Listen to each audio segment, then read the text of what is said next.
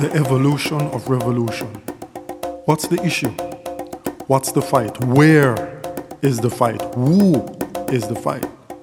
Is the fight selective, inclusive, exclusive to the unaffected? Fists up in the air for the revolution, brains in gear for the evolution. Let's equally speak about equality, challenge ourselves to not be prejudiced in unequally selecting who can positively contribute to equity. Is your identity based on a singular entity? What do you value? The truth or the source of the truth? How do you know the truth? The truth, can you handle it? Well, okay. Does the truth have a color? To whom does the truth pray? Who does the truth love?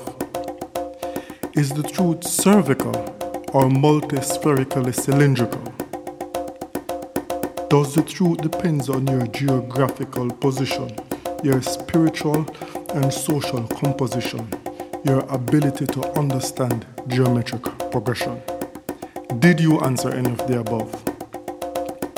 How can there be exclusivity when fighting against inequality by excluding an identity, which in turn promotes disharmony, even though traits such as honesty, empathy, and integrity are highly coveted and does not care to which DNA it is embedded?